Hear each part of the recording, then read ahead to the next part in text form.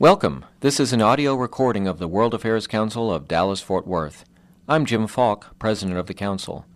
The Council is a nonprofit membership organization dedicated to engaging the public in an exploration of global issues and foreign affairs, and we produce over 80 public events each year. To learn more about us or to become a member, visit dfwworld.org.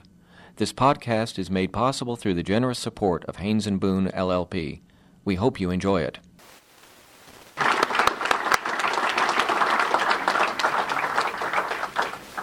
Thank you, Mel, and also thanks to Jim Falk and Scott Miller, who I had met earlier. Thank you all for the invitation.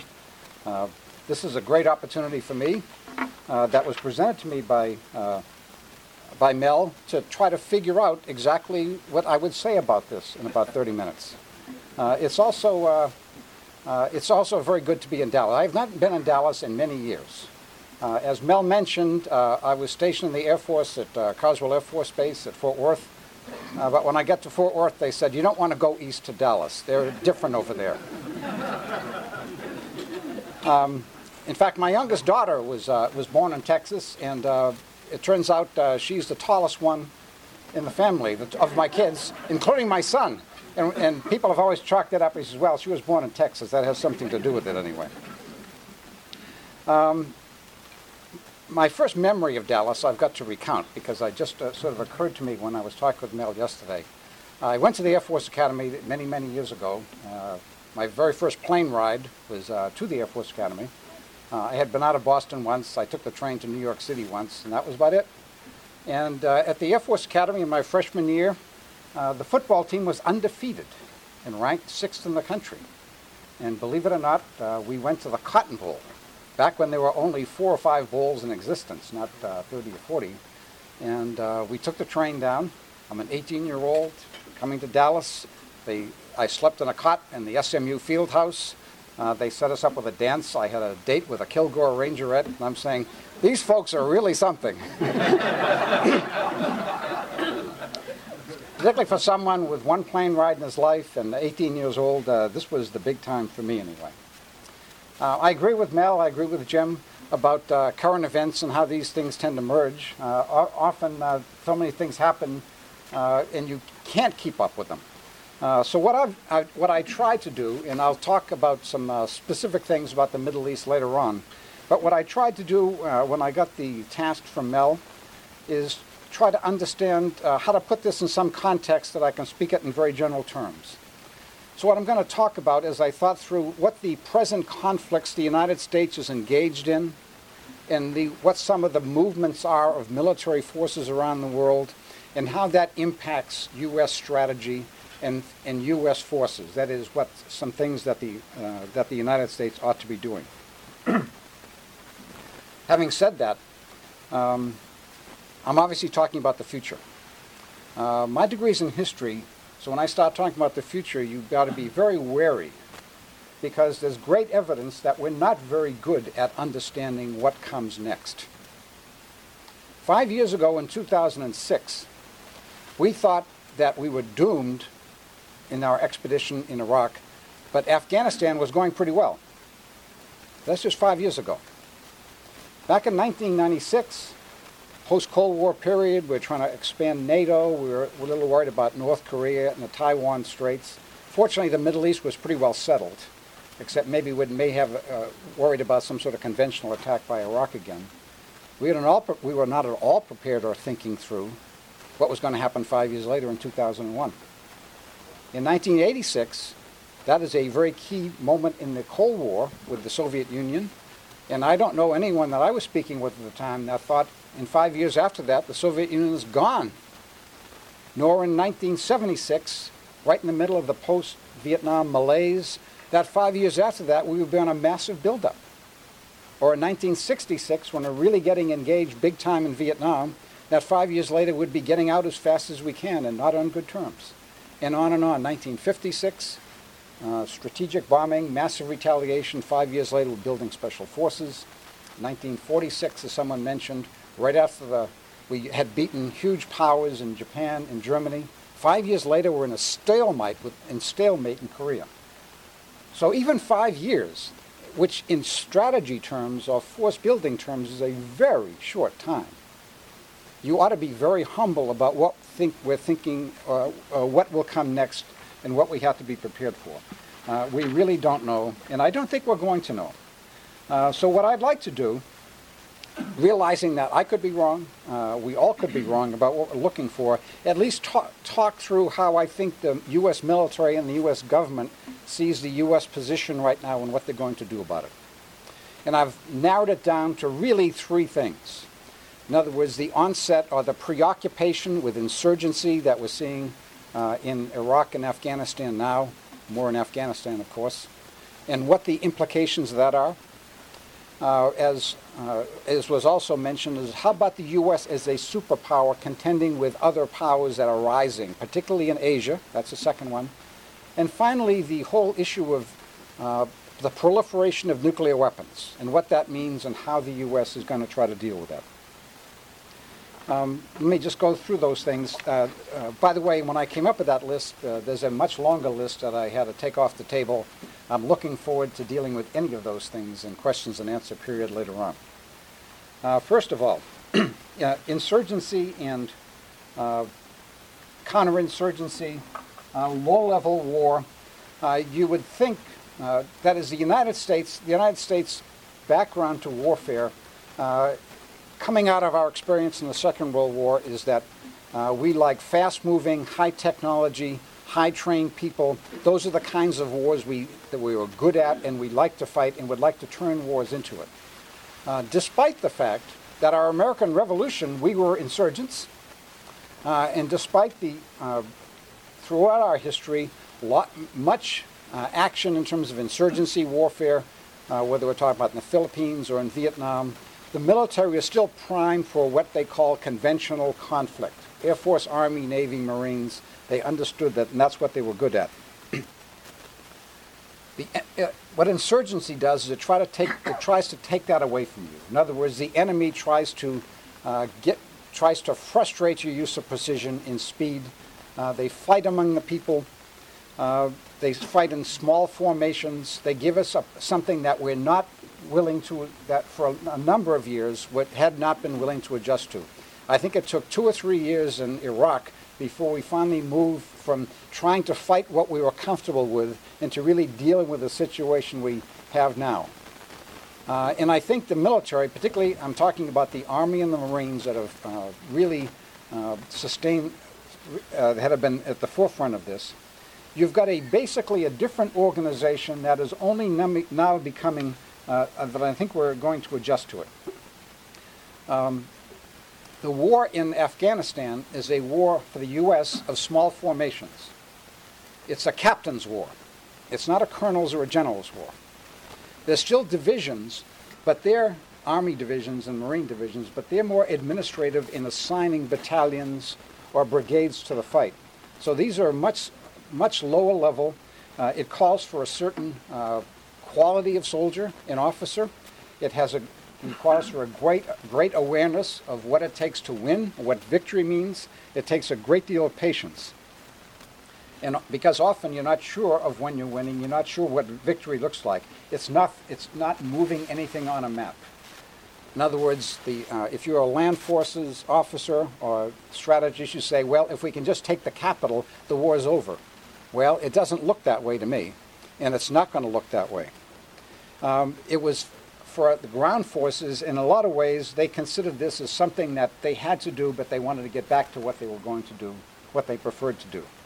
A couple of years ago, Secretary Gates said, is that all these so-called non-traditional capabilities have moved into the mainstream of military thinking, planning, and strategy where they must stay.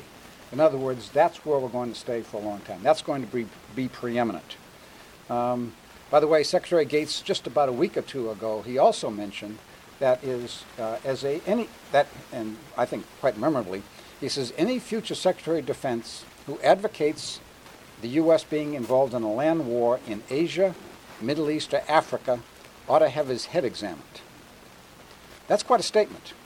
But what it has to do with the basic reorientation of U.S. land forces in something that they have not been comfortable with, and certainly hasn't been the history, that has not been the way of war of those forces, but I think it's going to have to be. There's some downsides to that. It's a very focus on the short term. We've got, in other words, is that this is eating up many resources that are being expended in Iraq and Afghanistan. It keeps the U.S. focused on the Middle East and not so much on other parts of the world, which is maybe not so good. That is, the next point I want to talk about is the U.S. future as a military power, and that is being challenged, I think, at least indirectly, by some other rising states in the world.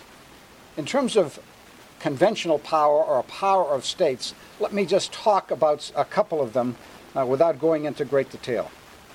First of all, looking at Europe. Europe, and particularly Great Britain, throughout my lifetime and ever since during and ever since World War II, the British were always seen as having a special relationship with the United States, where they would often, even when countries on the continent of Europe would not take part, the British were with us. About 6 months ago, the British came out with a new strategy, a white paper that sort of signaled where they were going now, and they have had to make some drastic cuts in their military forces. Drastic cuts. To the point of now they say they're looking to create a force where they can deploy one brigade. A brigade is a third of a division, not a substantially large force. Also, within the past several months, they've signed a defense treaty with the French that essentially is going to align them with the French. They're going to use a common aircraft carrier. They're going to have common planning and nuclear forces and expeditionary forces. In terms of great power alignments, one way to look at it is that Great Britain is joining the continent as opposed to being much more aligned with the U.S. Where in 2003 the British were with the United States on the attack in Iraq, the French were not. If this is a joint venture, maybe the British can't do that alone any longer. So we've got to keep that in mind about who our potential allies will be. Asia is the place where the largest growth of military forces are. Let me just talk about that in a little bit. India, for instance, in the last decade, increased its defense spending by 50%. Since the Mumbai attacks in 2009, it's up 20% in addition to that. So India is building a large navy with aircraft carriers and is becoming a major power in the world. I'm not implying at all that the U.S. is on a confrontation with India, but India is emerging, at least in the subcontinent, as something other than one of the powers. It's becoming a major power. Soon to be the largest country in the world, of course, in population, passing China in the next generation. And if not necessarily a concern to us, it certainly is a concern to China. Let me look at China just a bit and how to view it. The United States looks at China in several ways, and you can pick your author or pick your strategist on whether this is a growing Chinese threat or this is a growing strategic or economic competition. That is, I think it is wrong to see China as being a sort of surrogate Soviet Union that is going to emerge in some sort of Cold War. I don't think that's going to be the case, but it certainly argues for the United States having some sort of understanding about how they're going to deal with China. Looking at China's perspective, now they have some huge problems, China does, that they have to handle internally. But in 1990, China was an exporter of oil. An exporter, 1990. Now they're a huge importer of oil, and in fact, in the next decade, they're going to depend more on oil imports than the United States is. That's a severe change in terms of the awareness of that country and the need to protect their oil supplies. In other words, you know how much we worry about our oil supply. The Chinese are going to be in exactly the same boat. So if you're a Chinese military planner, you would certainly think about how do I guarantee or how do I secure oil that comes almost entirely from the Middle East. Not necessarily for the U.S. We get a lot from Canada, Mexico, etc. Chinese oil comes from the Middle East.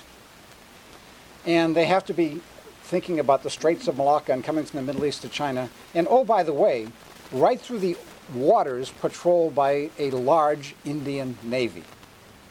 And if the Chinese have someone they think about in the neighborhood, it's India. So one could say, why are they building a large ocean-going fleet when they could just rely on the U.S. to keep the sea lines of communications open? Well, think about it. If you were Chinese, do you want to rely on the U.S.? Do you want to rely on the U.S. to keep from the Indians interdicting the oil supply? I think not. Fortunately, the United States and China are one on this one. We both want to keep oil supplies going. There's no competition on that one. So that's not a point of contention. What is a contention, of course, is where Chinese intentions go in terms of the control of their territory and the influence beyond their territory. The Chinese are really of two minds of this. In other words, they want influence in the region in Central Asia, in Southeast Asia, and certainly Northeast Asia. I don't think this is a game of territorial aggrandizement. In fact, the Chinese are trying to work out now whether they want to be able to control those resources that they need, principally energy resources, or just have access to them. If they have access to them, that's not a competition. We want access to them. If they want to control them, and countries that are very nervous about their status often want to control them, then you get into some more aggression. Now, in the past 50 years or so, a key issue between the U.S. and China has been the status of Taiwan.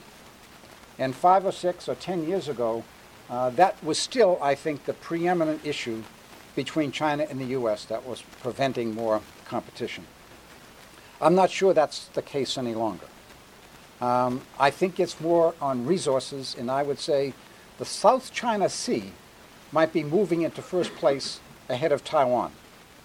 Taiwan, from the people I talk to, both Taiwanese, Chinese, and Chinese, I have a Chinese student in my class, they seem to come to some sort of accommodation.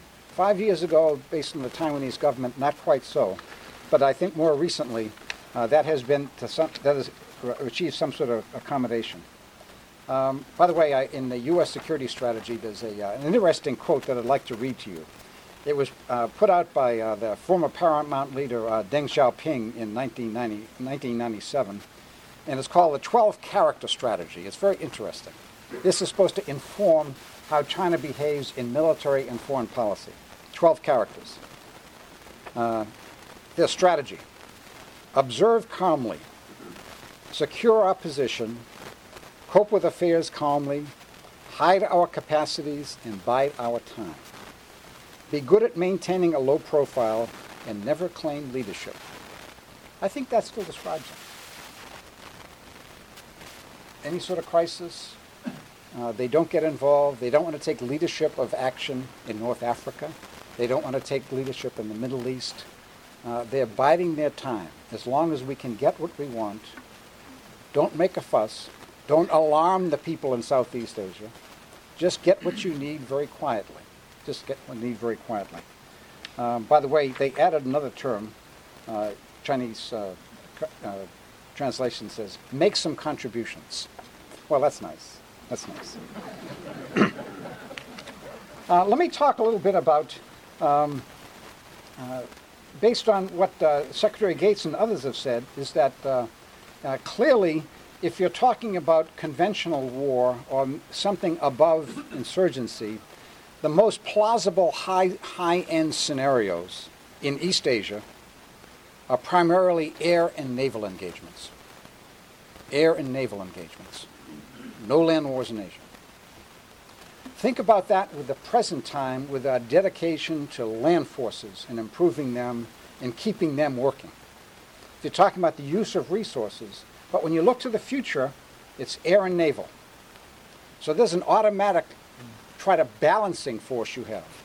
And even while the actions in Afghanistan are going on, the Army and the Marine Corps know that they're heading for a decline in terms of numbers of forces and perhaps resources, as the Defense Department now tries to balance these things. Looking to the future, air and naval. Looking to the present, air and naval are clearly supportive.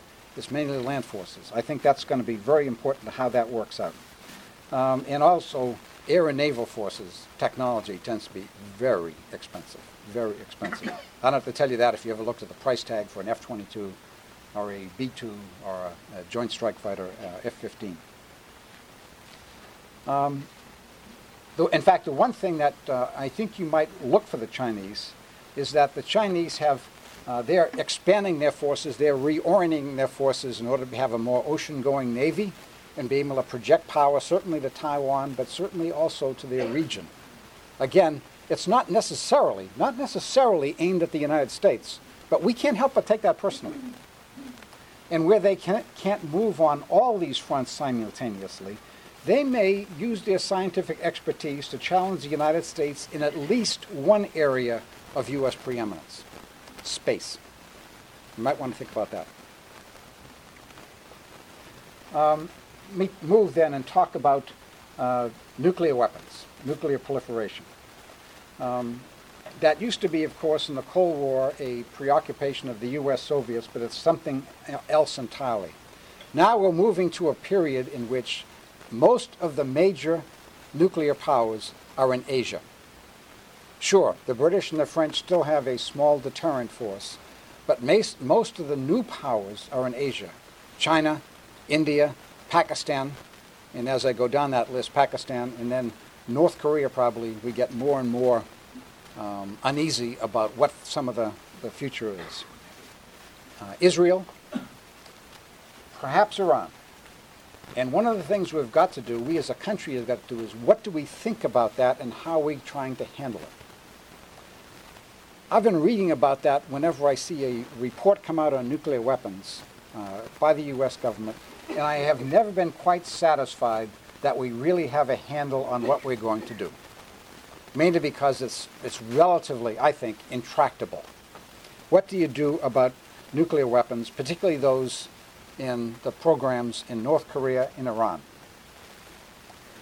One thing to think about in those countries want to have a nuclear weapon, or do they want to have a nuclear weapon program for foreign policy purposes? In other words, if you have nuclear weapons, are they going to be framed in some sort of military capability, or are they just to try to keep from a country being invaded and get more respect in the neighborhood or something of that regard? That's a very difficult thing to deal with, and I don't think we've come up with a real answer yet. Worse still, of course, is that nuclear weapons being achieved by some sort of non-state entity or failing state. And there you can get into some true nightmare scenarios. What if Pakistan, for instance, breaks apart? What do you do? What if there has been some sort of release of nuclear weapons based on an India or Pakistani war? What role does the United States have to help recovery of that, or with casualty assistance, consequence management of all time? The United States is probably the only one that has any capacity for that. That may be a future role that we have to have. But in any case, we just recently signed with Russia an arms control agreement, sort of the follow-on or START agreements. I think that's probably the last one that we're going to sign with the Russians, as a U.S.-Russian agreement. If there's any nuclear arms control agreements in the future, it's going to have to include Japan, because we're moving down into numbers where now they are a major player, at least Japan, possibly some others. In other words, for nuclear weapons, if you thought the insurgency aspects and the great power politics are a difficult one, the thorniest one I can think of is, what is the role of nuclear weapons? What is U.S. nuclear policy going to be? Do we promise no first use? What if someone uses a nuclear weapon against the United States? Does the United States have to respond by the use of a nuclear weapon? Is there any sense in that? What would we target? Believe me, I've sat in a number of forums of 10, 15, 20 folks of nuclear planners talking about these things, and the answers are really quite varied and not at all coherent. By coherent in terms of everyone agreeing that this is the policy. But this is a major one that I think really begs for some answers. trying to bring some of these things together, we're looking at a defense budget that is on the way down.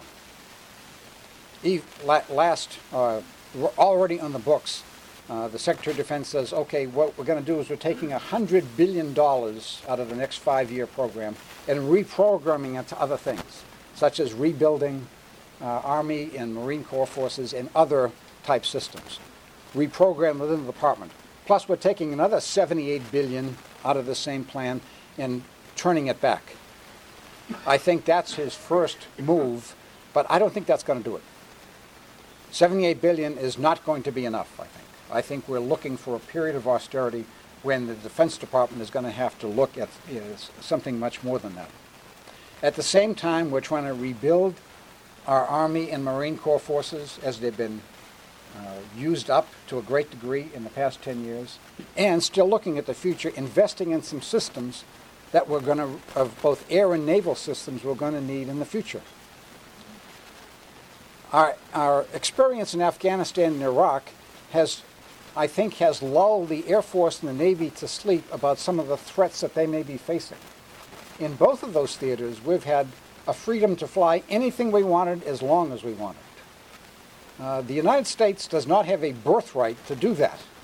And there'll be many conditions in the world where you have to fight for the air and you have to keep fighting for the air, for control of the air in order to use our air forces and use our Navy or Navy air anyway. Many issues that still have to be resolved. I'll just mention one very briefly. That's the use of unmanned aircraft, a very big issue that is not at all understood well. When I think about unmanned aircraft, I'll have to go back to the 1950s and how we thought about ballistic missiles, where Army, Navy, and Air Force were developing them to find out what the best capability is. It took about 10 years before it was finally solved about who was in charge, what were the capabilities sought. I think that's where we are in terms of unmanned systems, but that's going to be a big issue also. Finally, having said all the worries we have, let me say that I really have great confidence in the ability of the United States, and particularly the United States military, to solve these things. Even after 10 years of war, and I'm speaking anecdotally about a number of students I get in class that are serving military officers who are getting their degrees, or else who have served sometimes for 3 or 4 years in Iraq or Afghanistan and have got out of the military and are getting their degrees. The kinds of people that served as captains and majors in these conflicts are tremendous warriors and tacticians. They are really good. No one is close to being their capabilities. In other words, you're just not leading, you are leading in a small unit operation, and the awareness of these men and women about what the environment is and how to deal with civilians and how to deal with this netherworld of insurgency and counterinsurgency is quite remarkable. Now, a number of those have left the service because of reasons of personal preference or family reasons or things such as that. But their experience is impressive.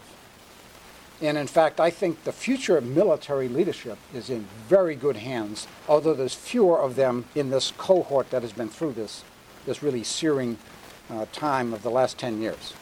However, those folks that got out, I would look for them as very key civilian leaders in the future.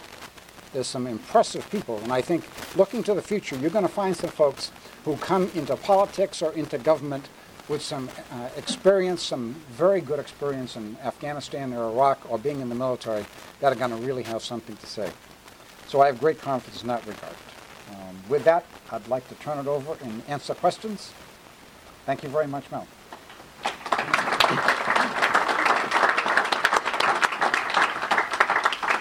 Boy, now isn't there a lot that we don't know? Okay, we're going to start. We have a good tradition here to save time and to afford the largest number of questions. We take 3 questions at a time.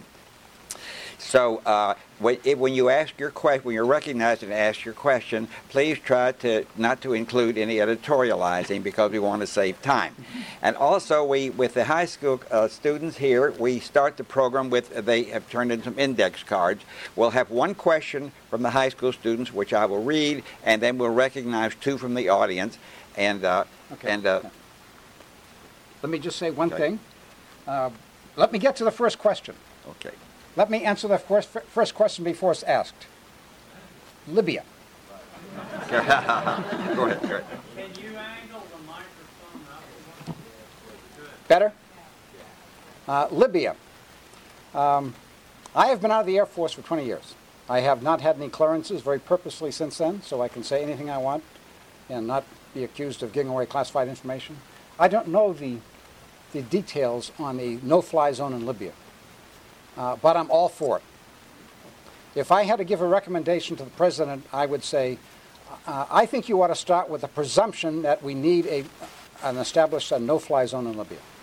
And let the military leaders or political leaders and diplomats tell me why that's not a good idea. But my presumption is this ought to be done for humanitarian reasons. I share everyone's view that we don't want to get involved in the politics of another Arab state. That seems like a loser. But I think to say this is like Somalia or this is like anything is just a failure to really think these things through. I think there's a solid humanitarian reason, and since the U.S. can do it, I think we ought to give serious conditions that we ought to do it for humanitarian reasons. We're not taking sides. And the idea that we've got to destroy all Libyan air defense systems, we probably could, but that is not true. Most of the fighting is taking place along the coast. In one area of the coast, you don't have to control the whole country. And in fact, I think by declaring a no-fly zone, you would already be in part affecting a no-fly zone. You don't fly, we don't get shot. You don't shoot at us, we don't shoot at you. I've been reading, listening to CNN about cratering runways and about doing this and things such as that. I think that's the wrong way to go. But I think that the United States could make a case that in the Middle East would be seen as here is a country that's at least trying to do something. I recognize all the dangers. I'm completely editorializing. There's many things I don't know, but here's something I think we ought to do. Just to put the other side of it, in 2003, I thought going into Iraq was all the wrong. We did it for all the wrong reasons. I was not in favor of that at all.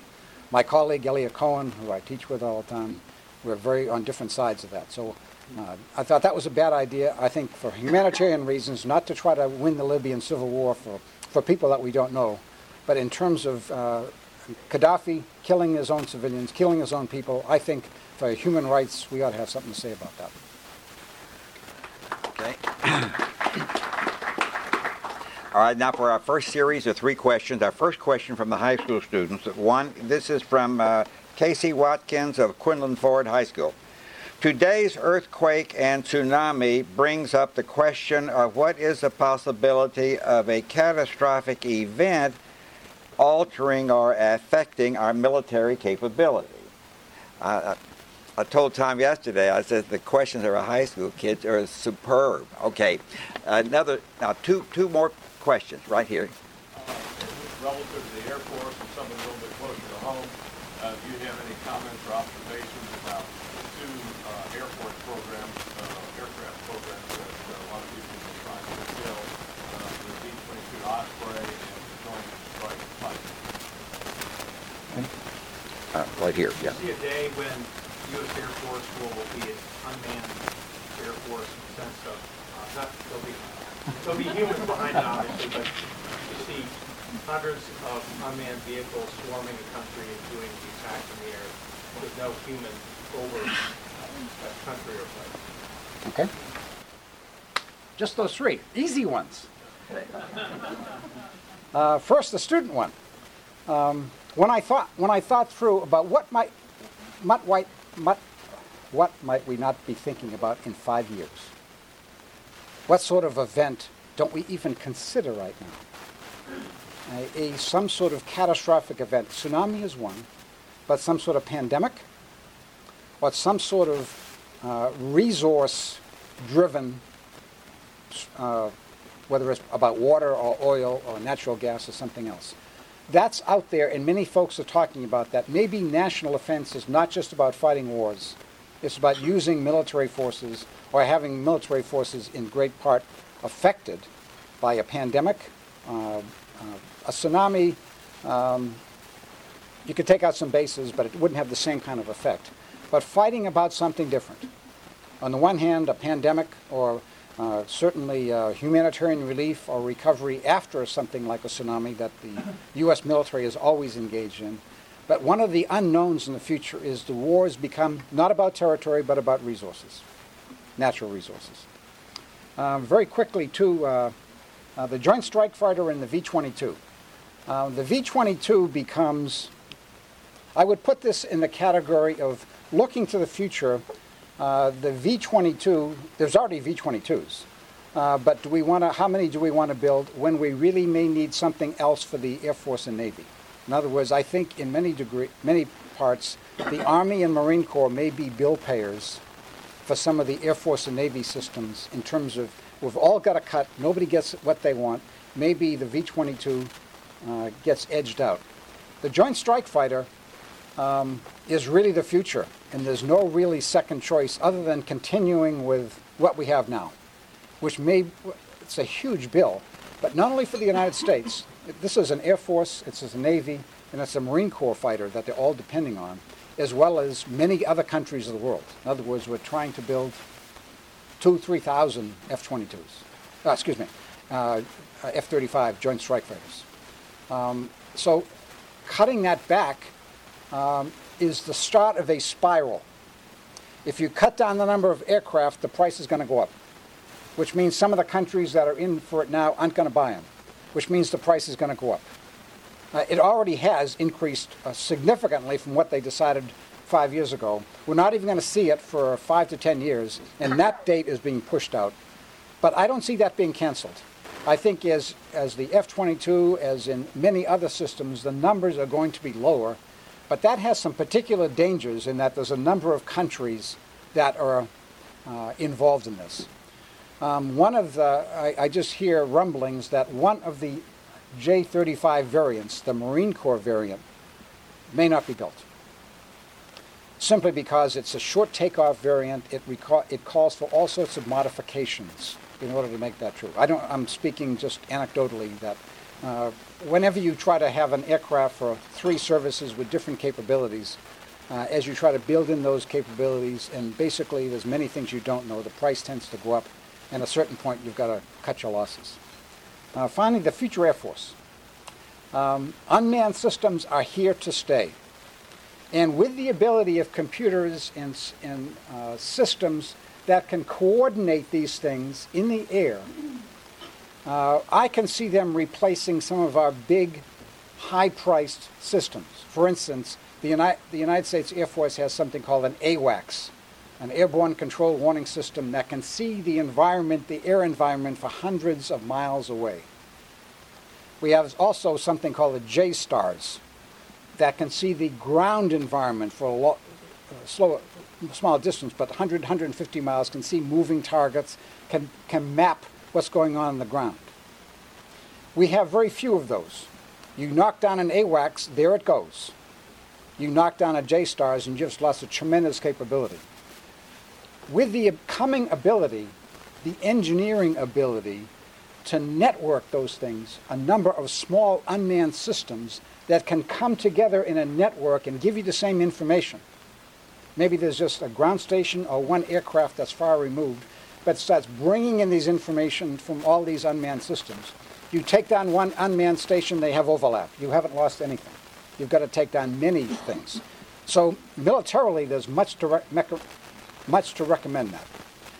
Certainly the Air Force and the Navy, because we're talking about naval aviation to a great degree, I think you're going to see in the future many more unmanned systems operating with manned systems, where a fighter pilot is just not dogfighting another aircraft.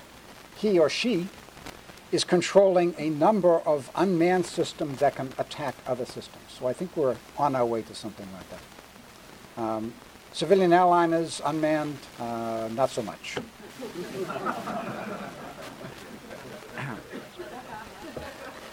Our next question from a high school student. This is from Nusiba Chawadnuri of Garland High School. Oh, this is a tough one. If the U.S. must make budget cuts, and China and Iran both have growing militaries, how will the U.S. Now adjust the budget to make up for any unforeseen threats? Boy, that's a tough question. All right, two more questions now from the audience right here. Yes, I'm curious in your remarks about emphasis on the South China Sea. For years, we maintained a division of destroyers between Formosa and China, or the Taiwan Strait, on a continual basis. I'm curious, are they still there, or do we have any men of war between Taiwan and China in those waters? That's a tough question. Over there, okay. Yeah. Gates has done a great job. Could you comment on the transition that Don Rumsfeld did from Cold War to new Just changes that Rumsfeld made specifically. Let me take them in the order that I heard them. First of all, in terms of investments, as Iran and China build up their forces, how should the United States react to that? Is that about it? With the budget cuts. With budget cuts.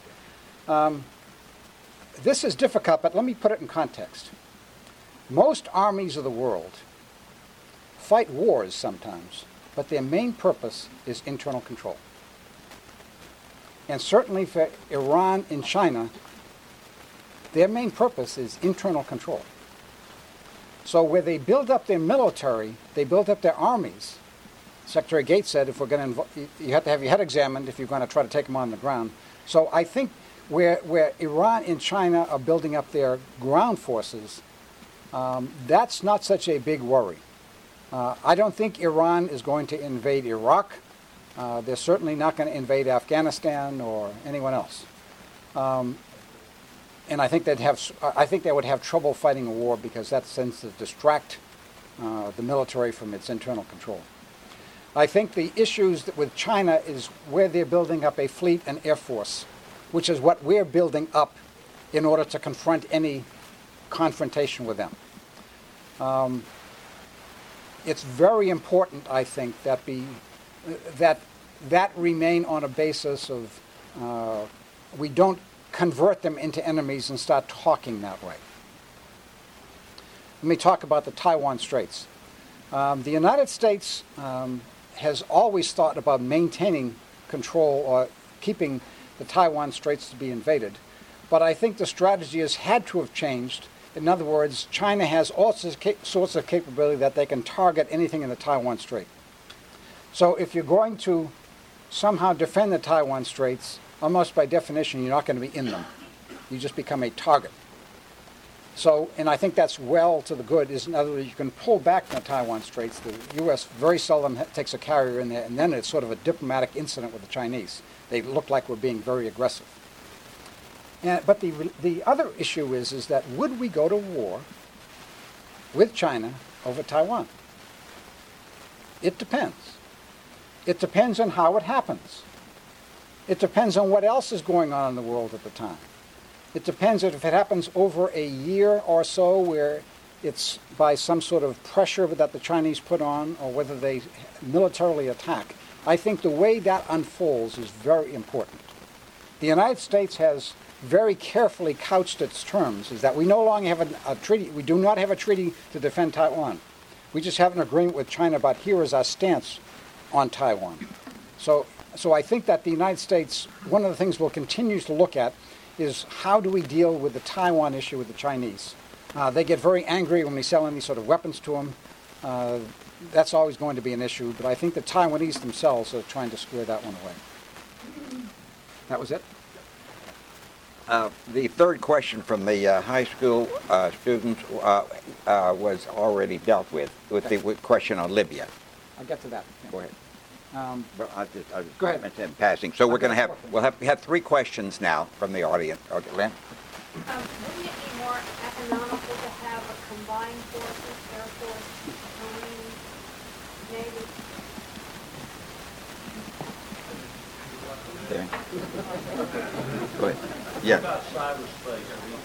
When you look at what could you really do that would impact the U.S. military, just from a dumb layman's standpoint, if I wanted to impact them remotely, whether if I had a note for jamming tool, I'd just jam every satellite out there. That would really crimp our style. How much of an issue is that in terms of defense? And what kind of backup is the U.S. got? Because I'm sure somebody else is calling. Third question. Okay. Would you touch on the changes in the rules of warfare? The rules of warfare have changed so that we have to almost fight backwards with one arm behind our back. And they really have changed. If we had to fight World War II using those rules, we never could win it today.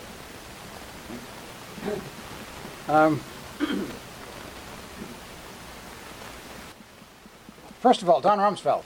I forgot. What did Rumsfeld do in terms of moving us from the Cold War?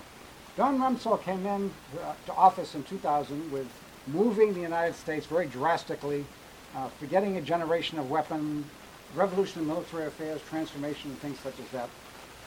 In the summer of 2001, as soon as he became Secretary of Defense, he had a number of panels. Excuse me.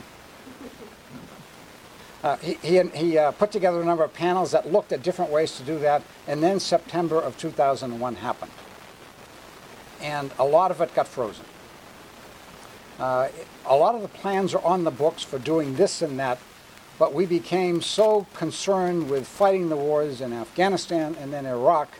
Changes took place that were already within that, but the program that Don Rumsfeld had really put together and said, this is what I'm going to affect, was overcome by events.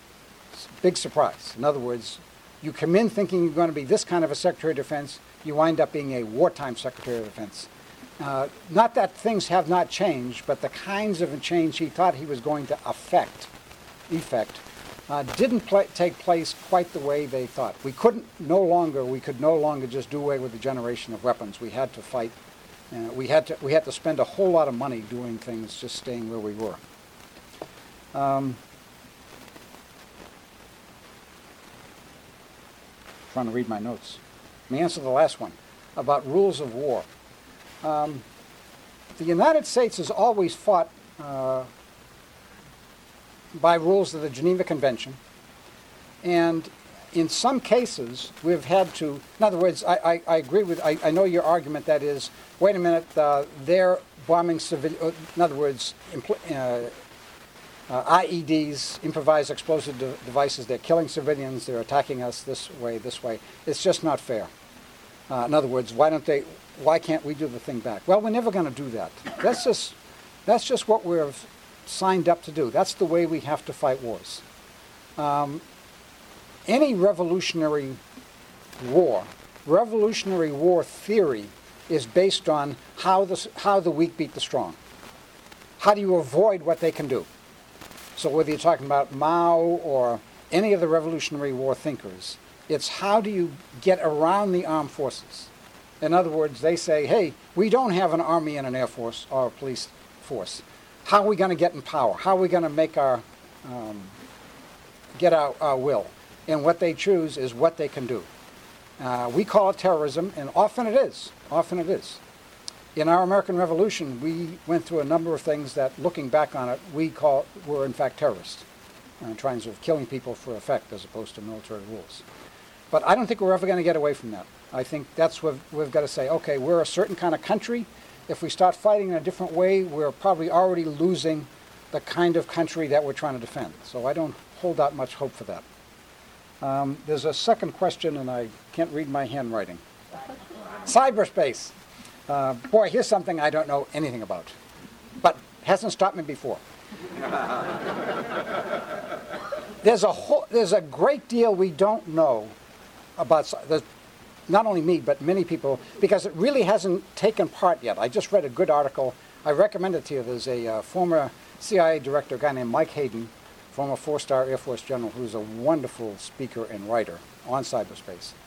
And his point is, we're just figuring this out. We don't know how much we want to control cyberspace.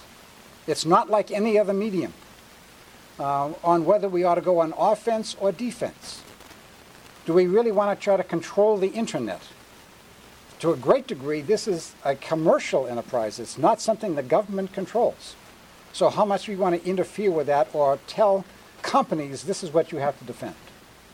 In fact, one of the issues now is, do we want to put our money on recovery or defense? That's a real live question. And one of the issues is, we don't know, in other words, of all the classifications, classified information, that is probably the most classified in terms of what our defenses are and what our offenses are. Mainly because as soon as you say it, you've created a vulnerability or you worry some people. So that's what I do know about it. Once you use it, you give away what your capability is. It may be that the military will is only part of the solution. A lot of companies are going to have to assume protection for what happens through the internet. In terms of taking down systems, whether it's power stations or whatever it is, the military is going to have part of the answer, but again, it may be recovery. That's not very satisfying, but there's a lot of scary things out there that are not very satisfying in terms of we don't have ready answers. And the only thing I'll say beyond that is there's a lot of very interesting ways to start wars. Once you've taken our computers away, now what are you going to do? Now that we're really angry. So there's many interesting ways to start a war, but if I were an aggressor, I would wonder about how this was going to end up. By the way, I just read in the same article, they asked a number of folks from from around the world, who do you fear most in terms of cyber warfare? And some of your candidates may be China, Russia. You know what their number one vote was? United States. We had Lynn's question too. What? Combined force. Oh, excuse me. Yeah. I get carried away. I'm sorry. A combined force. There's several countries that have made a run at this. In other words, not 4 services, but 1 service. That runs into, let me give you 2, what I think big problems with that, is that nobody joins the Department of Defense. I want to be a Marine. I want to be an Army. I want to be in the Army. I want to be a sailor or something like that. So the traditions of the services are very, very pronounced and important. Second of all, a reason for the services is one of the real things they perform is that the Army is very, very good at concentrating on land warfare. What's the future of it? What sort of systems we're going to need? How do you train for it? What's the doctrine?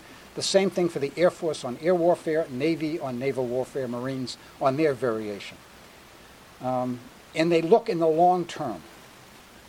You want separate organizations that are looking at the long term and understanding doctrine, training, etc. If you put together a combined force, there is no distinct variation, and I think there is a need for variations on what is land warfare about and people thinking very seriously about that. We've chosen to do both, by the way. We have an Army, Air Force, and Marine Corps that organize, train, and equip and come up with doctrine and all sorts of things like that. And then every member of the military is assigned to a joint command for fighting. So we've done both. You're assigned somewhere, but when you go to Central Command to fight in Afghanistan, you are in a joint organization. That's exactly what you described. And we're still working on how to make that work, how to fight as a Marine and not think that you're a Marine and not just part of a joint force. We'll have our final round of questions now. Anybody here? Yeah, I'd like to ask, you always hear about how thin our military is stretched, and that seems to be a huge problem. Is it a problem, and if so, how do we combat places like Libya or worry about Egypt or Tunisia or any of these other places where we're supposed to be concerned about the outcome of the Syria war? Okay. Okay. You had indicated that you were against deployment in Iraq. I'm interested to know, as a military man, how would you have responded to 9/11? I think this is going to have to be the last of our questions. We're running out of time. You want to handle those two questions? Okay, I will. First off, is the military stretched? Particularly the Army and the Marine Corps are severely stretched because of the number of deployments over a series of years. Not only the active force, but the Reserve and National Guard are overstressed, much more so than they thought they were getting into. And we're in danger if this current level keeps up, of really having even more severe problems. I mean, divorce rates are up, people getting out of the service. There's a number of things we're already facing, and particularly getting folks to become part of the National Guard or the Reserve Forces. Very important part of the large army is also really in danger. Fortunately, I think that number is coming down, and it's probably a number of people deployed overseas is coming down, and it's not going to go up. You mentioned how do we deal with Egypt or Libya or other issues of the world? Not with ground forces. Not with ground forces. If there's one thing that Iraq and Afghanistan has done, it's inoculate the United States from large deployments in countries like that. We're just not going to do that, whether it's good or bad. We're just not going to do that. So that's how I would answer that one. And very quickly, the final question was 9/11. 9/11, I would have done exactly what they did in September, October, November, December of 2001. I would have gone into Afghanistan. I would have done what they did, take down the government, go after Osama bin Laden, etc., etc. What I didn't think that soon after that, months after that, here is my argument, is that I didn't think that was finished. I think what they said was phase 2. Phase 1 was knocking down the government of Afghanistan to get al-Qaeda. Phase 2 has been sort of continuing to prosecute that. Phase 2 became an attack on Iraq, and I thought that was a distraction that we haven't recovered from. So I thought that was, if the president came in and said, here's what I want to do. I want, as soon as I can, Saddam Hussein is a danger to us, and as soon as I can, I want to get approval, and I want to go in and take out that regime. I would have said, okay, I think I can buy that. But that's not after 9/11, and it wasn't done with the same purpose. I thought it became a distraction when we had a very much more serious problem, basically that.